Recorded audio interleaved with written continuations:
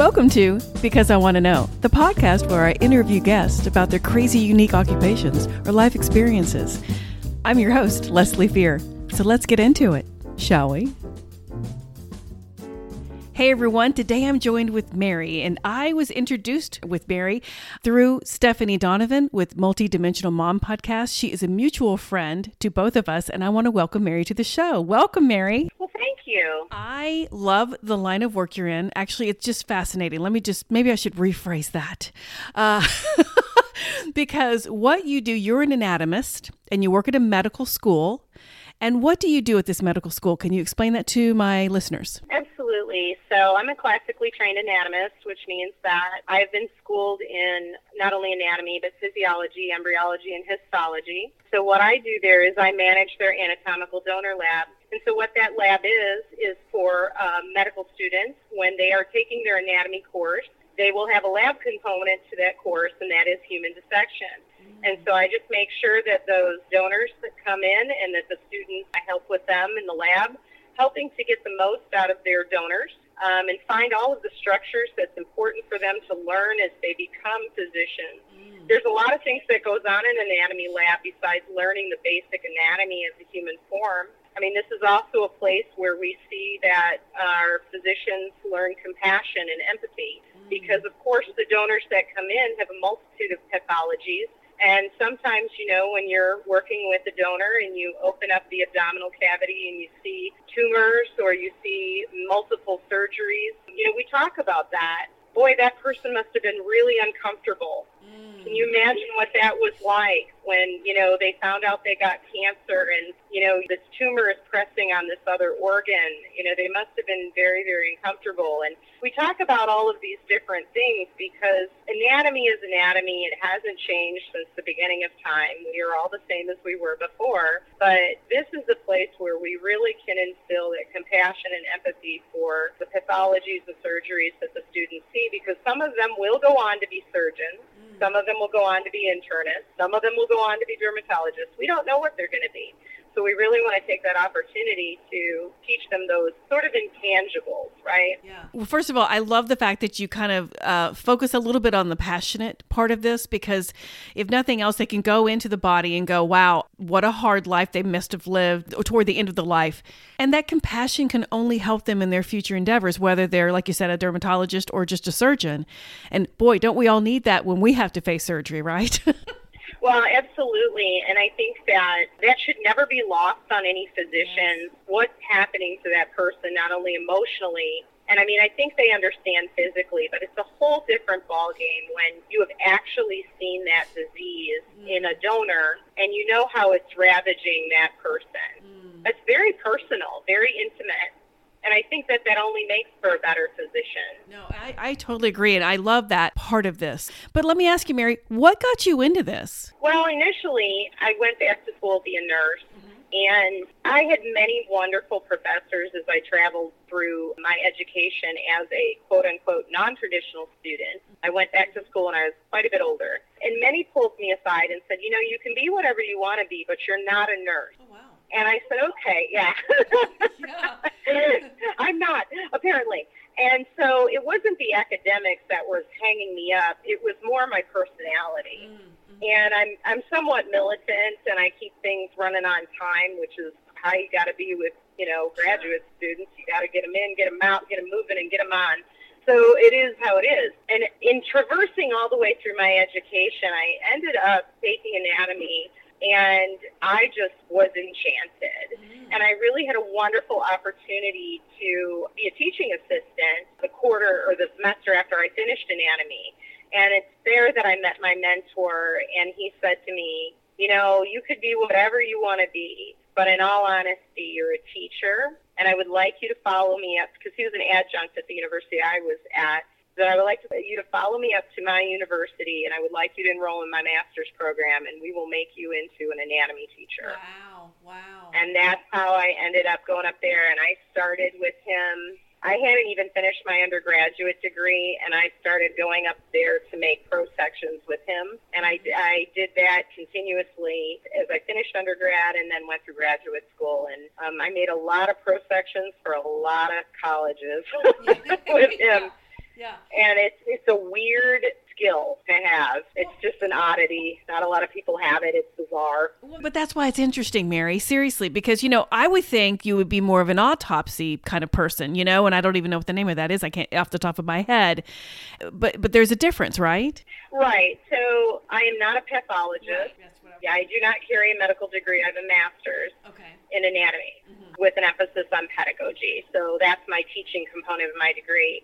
But I am similar to a pathologist that I share their passion. I really do find it fascinating what pathologies do to a quote-unquote normal person and how they manifest in the body. And I am quite amazed by that. And pathologists do a lot of histology work. And I love histology when I took it. I just could not get enough of that topic either. So I do share that passion with them, but I am slightly different, but kind of in their same category. Right. And what is histology?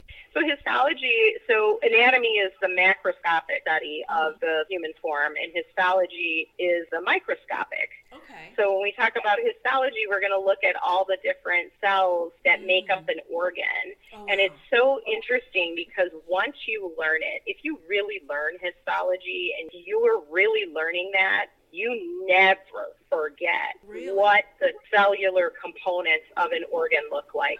They are so remarkably different and amazing, and it is just fascinating. Like when you look at a liver and the little compartments, they kind of make into these like little rings. The cells kind of form these little rings, and they sort of kind of form these little geometric patterns, these cells do.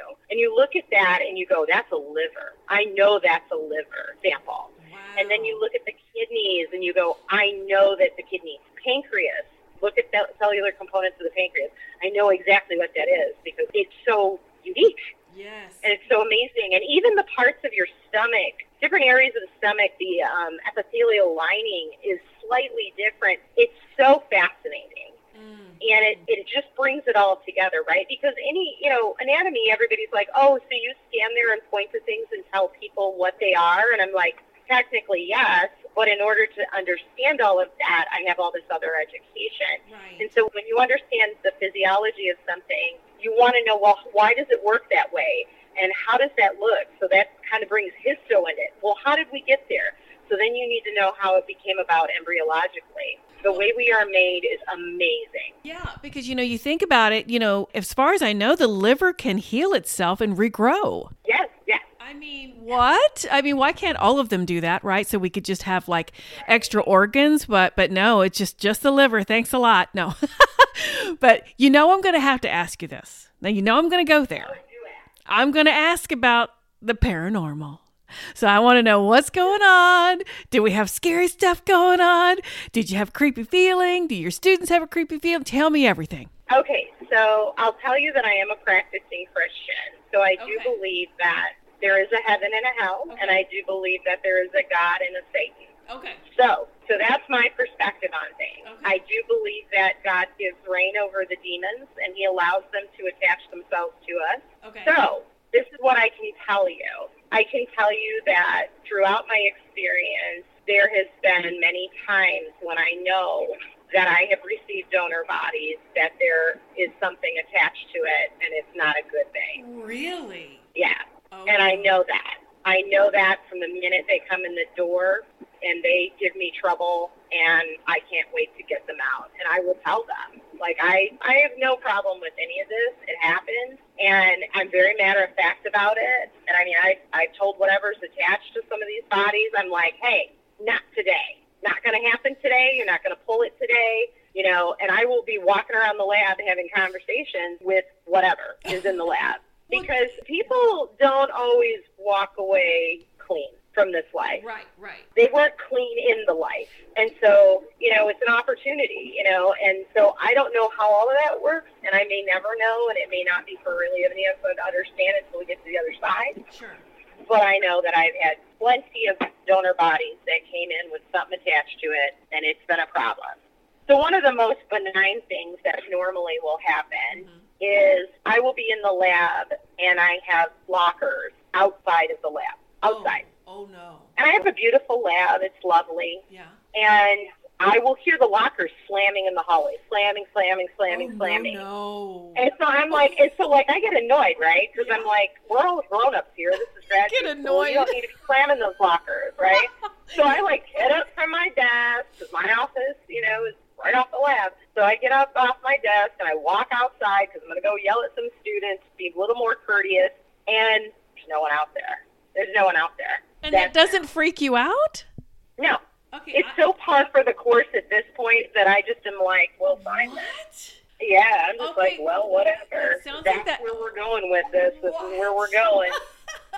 I'm secure in my salvation. Yeah. So I'm like, there's nothing you're going to do to me that is, I'm in God's hands, and he's got control over that. And I know that he reigns over you. So. No, I totally get it. And I'm just dying. So, okay, are you finding out with these specimens, these bodies, these cadavers, whatever you want to call them, are you finding that these particular specimens have maybe some depression or addictive personalities or whatever, and maybe that dark attachment, honed in on that frequency from that person, and then it just sticks around and maybe wants to jump someone? I don't even know how it works, but you see what I'm saying? Is that how you know? Okay. That's the thing, right? None of us really know what happens after we die, and we're told that in the blink of an eye we're gone and we're no longer here. But I don't know if that's true of everybody, and my religion does not state that, and so I don't know. So, again, these are questions that I don't have answers to, Right. And so I don't know if people are kind of milling around in between, right? Sure. And they've got this thing attached to them, and all of this is going on. I have no idea. Right. I mean, and I could be completely wrong, but I'm willing to bet no one else knows either. Yeah. Right? Right. Yeah. So, I mean, it is what it, the situation is what it is. So I have limited information on these individuals. And so what I do know is I know their cause of death. I know when they died. And I know that, basically when they've come to me, to be with me. And, in my lab, when you card in, because believe you me, all these universities are secure nowadays. Right. You card in to get to my lab, it makes a little beeping noise. Mm-hmm. That goes on constantly. Wow. And I will literally hear the door open and shut. Oh my. So of course, I get up from my desk, I waddle across the lab, and there's no one there. So I'm like, okay, then I go out in the lobby. There's no one there. And I'm like, this is ridiculous. And then I just go sit back down and I do my job. And then if I keep hearing it, I just completely ignore it and figure if it's a real human being, they'll come back and find me. I try to be hospitable. I'm like, oh, how can I help you? But I mean, after a while, I'm like, I'm done with this noise. But I can tell you the absolute most bizarre thing that ever happened to me. So I have what is called departure day, which means my donors are going out. Okay. And I have what I call intake day, which means they're coming in, right? Sure. So it was an intake day. Okay. And I went to the loading dock because I bring these individuals up on a freight elevator. You certainly cannot bring them up on the public elevators. No. I mean, Right. that would just mess with everybody's head. So for multiple reasons. So I had a lady and a gentleman, and I was loading them onto the elevator. And our freight elevator is notoriously slow. Okay. I mean, I'm not kidding. It is so slow. The door shuts so slow, and everything is so slow. And it just takes forever. Mm-hmm. So I load her on the elevator on her table, and I have half of my body in the door of the elevator so that the laser light hits me so it knows not to shut the door. Sure. But I'm not real worried about this because it's so slow. Yeah. So I'm like, oh, I can't reach the gentleman that's on the table, the other table that I want to load on the elevator. And I stepped outside of the laser light, and the door slammed shut like a rocket. What? And I'm like, oh, I'm like, we're not doing this. Oh, no, and I'm doing this. frantically pushing the button in the elevator because this person is going to be riding the freight elevator to upper floors. Oh, no. I have no control over this. Oh, no. And I'm like the only person who does this. So if someone gets on the elevator, I'm busted. Like, I'm going to get written up. Like, what were you doing? And I'm like frantically hitting, and I hear the elevator going up, floor after floor, stopping at every floor. What elevator stops at every floor?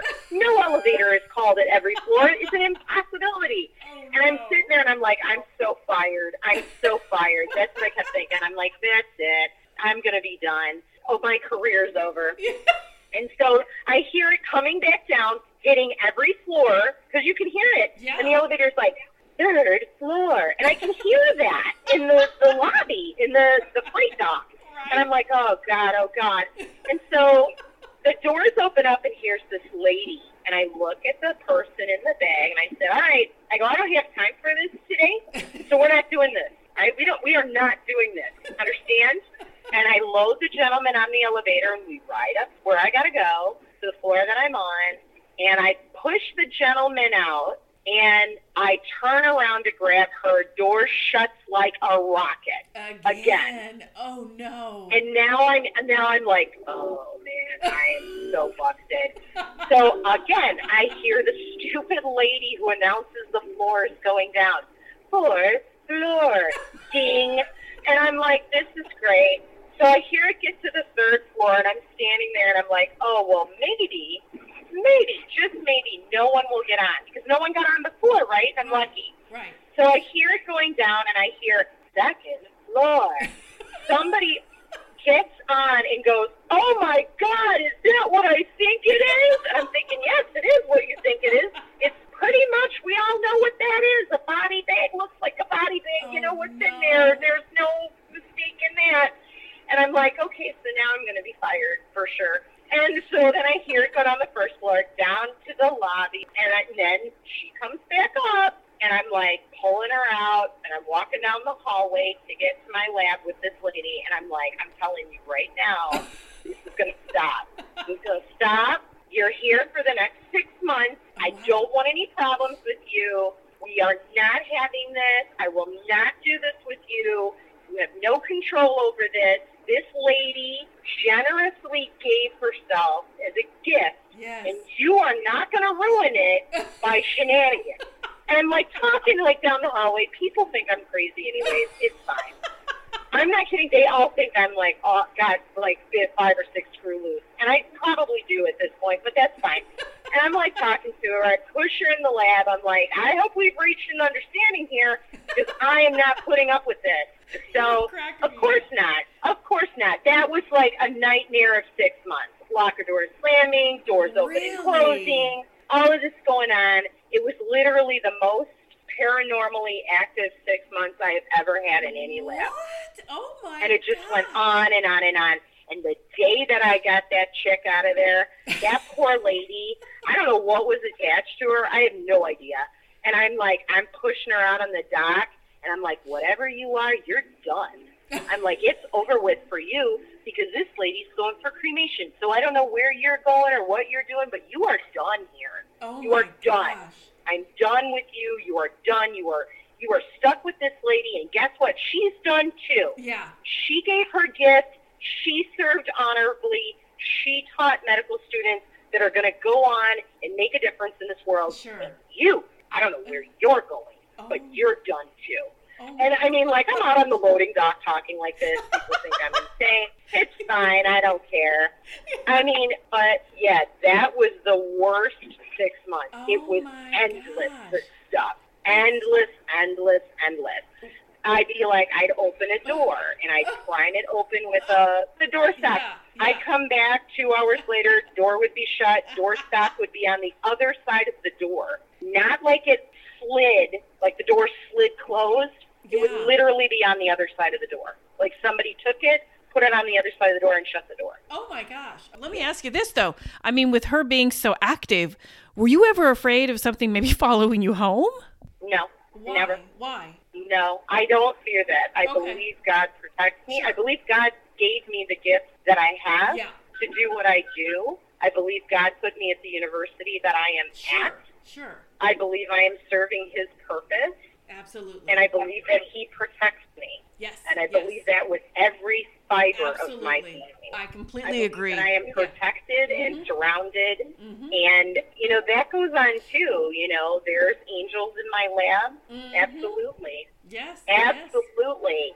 You know, there's times when I think to myself, like, geez, did I do the right thing? And am I here for the right reason? Yes. Sure. Was this a smart choice? Because I could have done anything I wanted to do. You know, and, you know, I mean, we all have those thoughts about our jobs. And literally, you know, angels come in disguises, and literally a student will walk in the door and say something to me that just changes the trajectory. Yeah. And I do believe that God is using them and saying, I know you're worried, and I know sometimes you're scared because freaky stuff does happen in your lab, but I've got you, and this is my little messenger today. Absolutely. I totally believe in the protection of God, source. That's kind of how I feel about him. And angels, absolutely. And when these people come to you, these bodies come to you, are all of them knowingly beforehand donating their bodies, or does that happen, not necessarily against their will, but does it happen when just families do it, when they never talk to them about it? How does all that work? Okay, so body donation is really an interesting thing. And so what I can tell you is what I know about what is true in my state. Okay. So in the state that I am in, my understanding, and again, I might be wrong, but my understanding is that whoever your next of kin is pretty much who decides what's going to happen to you. So even if you fill out all of those wonderful papers that says, I would love to donate my body, and either for research or for medical school students to use, if your family is not on board with that, they can nix that and say, I'm sorry, I can't do this. Right? It's really hard. I'm not going to lie. It's very hard to take someone you love and say, okay, I'm okay with this. Like, I'm okay with giving this person up. Right? There's a lot going on there. I just lost this person, and now I'm willingly giving up this body, even though I know they're not there anymore. I'm willing to give up this body to forward either research or forward a medical student for, you know, actually physical therapy, physician's assistants, all of these types of medical professionals to sex. I'm willing to do that. So they can say, no, I'm not comfortable with it, and I'm not going forward with my family members' wishes. The next thing that can happen is whether or not you sign those papers, the person who controls you, who has that legal control over you at the end, they can say, oh, yeah, I'm donating you. Oh, absolutely. Wow. Okay. Yeah. That can happen too. Well, yeah. Well, yeah. And I was going to ask you, so because some of those things sometimes go on, how do your students react? Like, because I'm sure they don't just do it in front of you. They do it probably anytime you have students as well, correct? So here's the thing. I have a vendor, and the vendor is a donation facility. Okay. So really the vendor deals with that end of it. But what I can tell you, so I don't ever really know if a person that is on my lab floor, has willingly donated their body, or if their family has donated their body. I don't know. And I guess it wouldn't bother me either way, to be honest. Right. Because generally family members are donating people specifically like when they donate for research. Right. A lot of times they're donating because their family member had some illness and they're hoping to prevent another family from suffering the way they did. Sure. Well, like I said, do any of your students notice like the door slamming and all? I'm sure it's not just for you. No, they're so busy. That is the weirdest thing. That only happens when I'm in there by myself. It does not happen when the students are around. What? Thank God, right? Oh, yeah, I know. It's just all for me. That only happens for me. Like, I'll walk into where our professors, our faculty is, and I'll say to our administrative person, I'll say, hey, did you hear those lockers slamming? And they're like, no. I'm like, oh, that's just for me then. Oh, my gosh. Yeah, so I've asked other people that would be able to hear those locker doors slamming, or I'll say, did you see somebody go to my lab? And they'll be like, no. And they have, like, clear lines of vision on all of this. And I'm just like, okay, well, then this is just for me, which is fine. I'll take it. And, I'm a big girl. So the donors, so when people are donated, sometimes, families will follow the wishes of their loved one, and they will donate them for medical school, student dissection. Sure. And that's a wonderful thing. Yeah. But every once in a while, they have second thoughts. So what I want people to know is sometimes if you ever are in this situation and you donate your loved one or they want to be donated and you have second thoughts, I can tell you that if your loved one is at my university and you call me up, well, you wouldn't call me up, my vendor would call me up, Yeah. and they would say, I need body number 12345 back. You know, this family is having a really hard time.